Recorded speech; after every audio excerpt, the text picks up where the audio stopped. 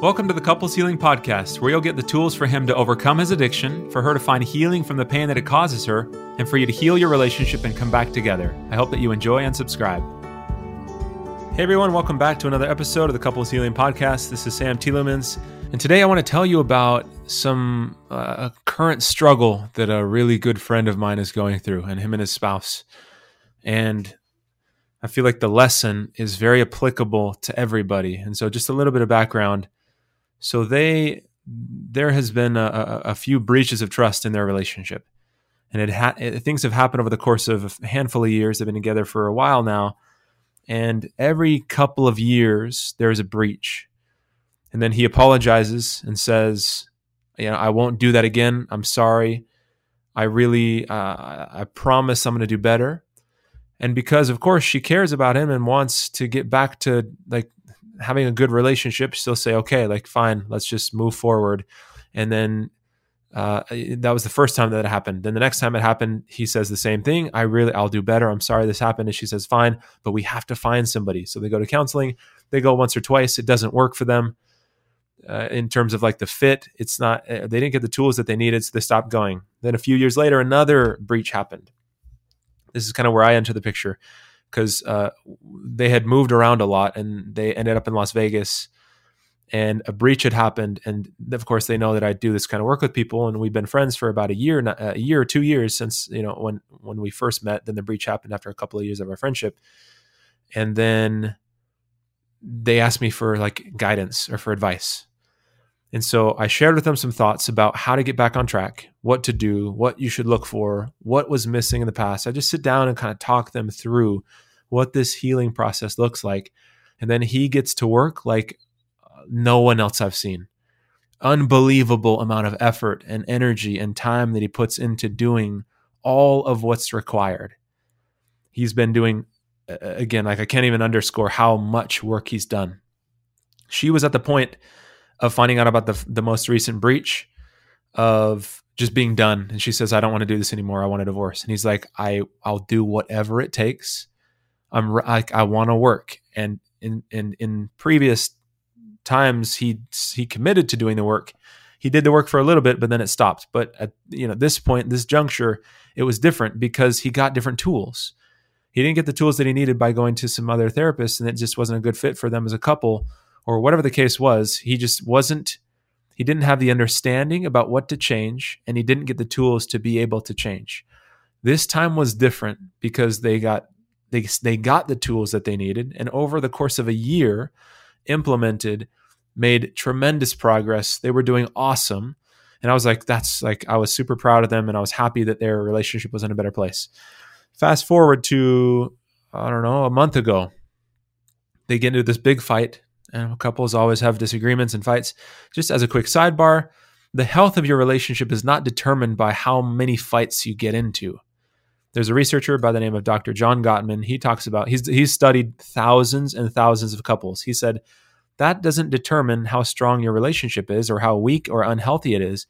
He says the number one predictor of whether or not your relationship will survive over time is, do you know how to come back and repair after there's been damage done?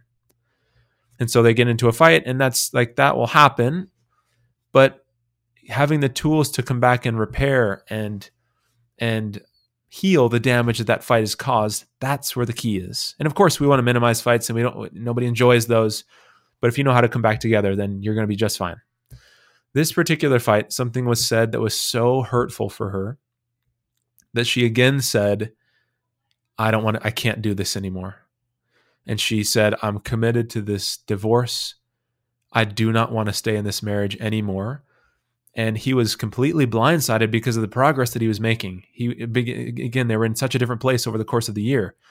And so when she said this to him about, I don't want to do this anymore, he was floored. He calls me and he's like, so we got into a fight last night, and this is what she said. And I couldn't believe it myself, because I know how well they were doing. And a part of me was I wonder if can we do anything? Can we fix this in any way? And he's like, dude, the ship is sailed. This is done. And just so I don't look like a fool, I'm going to say 99.9%, but this is over. And like, my heart goes out to him because nobody wants that outcome. She didn't want this outcome, but she didn't know what else to do. So over the course of the last few weeks, I've had a chance to speak with him a couple of times. And today, I had a phone call with her, and I said something that seemed to really resonate with her that I wanted to pass along to you. And so I asked her first, what is the outcome? Okay, actually, I have to fill in this last little bit of information here. One of the things that she had not told him over the course of their entire marriage was that she had been keeping in how she felt about various situations, about things that he did or didn't do. She felt like she could not open up and tell him how she felt because of how he normally reacted to things. He would become very defensive. He would get upset and frustrated and angry, and they would have they would get in these fights that would just go nowhere. So she learned early on, I can't bring up how I actually feel because he does not handle it well at all. He gets defensive and it causes more damage. Therefore, I'm going to keep this all to myself. So a month ago, after she tells him, I don't want to be in marriage, I want to get a divorce, I was like, can we please just hop on a call? I care a ton about these people. They're such good friends. I'm like, can we please get on a call so I can maybe give you guys some thoughts? We get on a call, and she tells this to him. She had never told him before that that's how she felt. So she gets on the call and says, the thing that's been so painful for me is that I've had to carry how I feel and keep it inside for our entire marriage because of how you react when I say something to you. You get defensive, you get upset. And she went through the whole list of what happens. As he's listening to her, he starts to break down and is like bawling on the phone. And we're on like a FaceTime call so I can see him. And he's bawling. And he's like, I didn't realize that those reactions caused this much upset and hurt and damage for you. And he's bawling. He's like, I'm so stupid. How could I have not seen this? And as he is talking, he says, like, I'm reflecting over the course of our entire relationship. And yes, that's absolutely true. I can think about this instance and I got defensive. I can think about this other thing that she brought up and I shut her down. And he just is recounting these different experiences that they've had where he's done exactly the thing that she's saying, caused a lot of pain for her and made it so she couldn't open up. Again, in just like this, like weeping. And he's like, I'm so sorry. I never want you to feel that. I had no idea that this was what was going on for you for the whole time in the relationship. I've been working this last year so hard because I wanted to eradicate this problem at the core, my own problem, the breaches of trust. And I've done that. I've cleared it out of my life. I'm never going back. I've got new tools. I've got the understanding. That's not even an issue on my mind anymore because he really had done some amazing work. And now he's learning about this like core relationship breakdown that they've had since the beginning. And he says in the call, he's like, I will do anything. I know I want to fix this. Now that you're telling me this, I know exactly what response is causing damage. And I want to be better for you. I want to do this differently for you. And so over the course of the month, this last month, he's just been like crushing it. He's been doing so well. There's been zero instances of him falling back into these old patterns. He's stepping up around the house. He's doing everything that she needed him to do for the whole relationship. But there was a light bulb moment that clicked for him when she shared with him, I can't open up because of your reactions. And it's too painful for me to continue to stay in this relationship with this being a core problem that has not been solved. It's breaking me down. I can't do this anymore.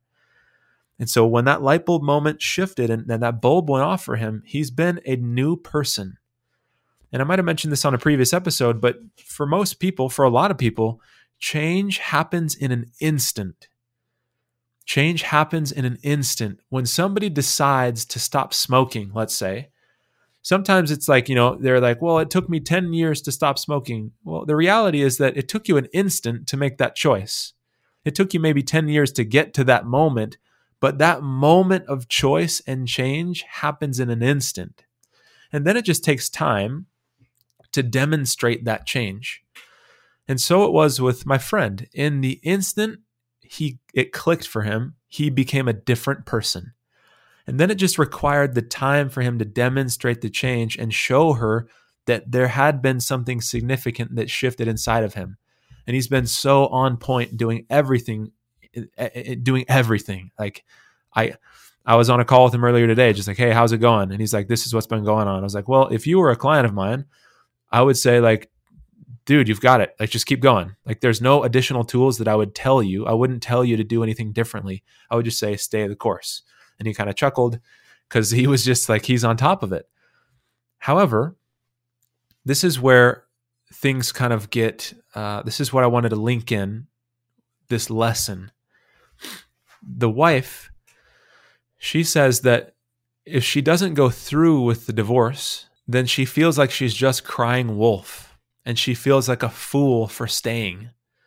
And she doesn't want to feel like an idiot for like signing up again, because she's already done this multiple times where she says, okay, you know what? I'm going to forget about the past. I'm going to forgive you. We're going to move forward. All right, let's just like put this behind us. She's like, I don't want to be a fool or look like an idiot or feel like a fool to myself.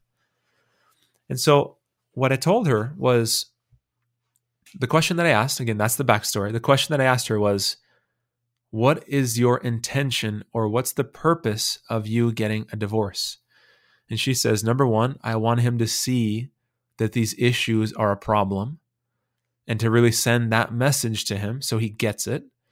Number two, I want to be able to, she used the words or the phrase, speak my truth, or in other words, be able to share how she feels without having to walk on eggshells or be afraid of his response. So ultimately, she wanted to help him see that this is a problem. This can't keep happening. Number two, be able to share what was going on inside of her and just to feel a sense of safety and to feel like I'm okay. And so I said, over the last month, how have you felt? Have you seen him change the issues? Yes. Have you been able to speak more freely about what's going on inside of you? Yes. Does his actions, have they created more safety for you? Yes. That's when she said, well, I just don't want to feel like a fool for taking him back again. Like I'm crying wolf.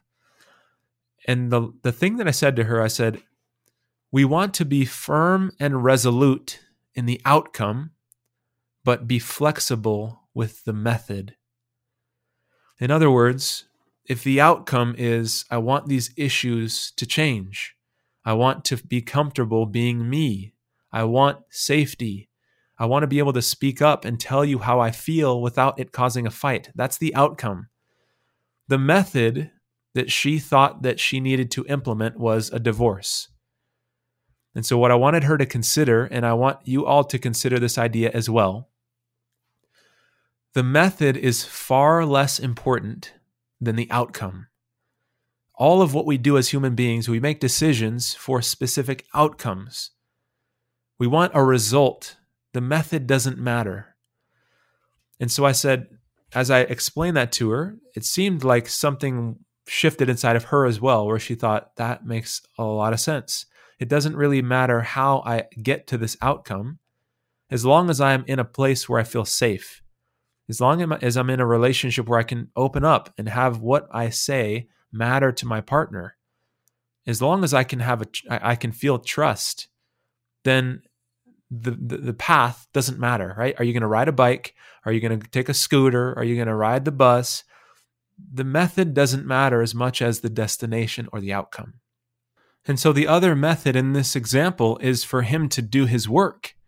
The more tools he gets, the more understanding that he has about the problem, the more awareness, the commitment that he has to follow through in a different way, his actions created the same outcome for her as she was hoping the divorce would.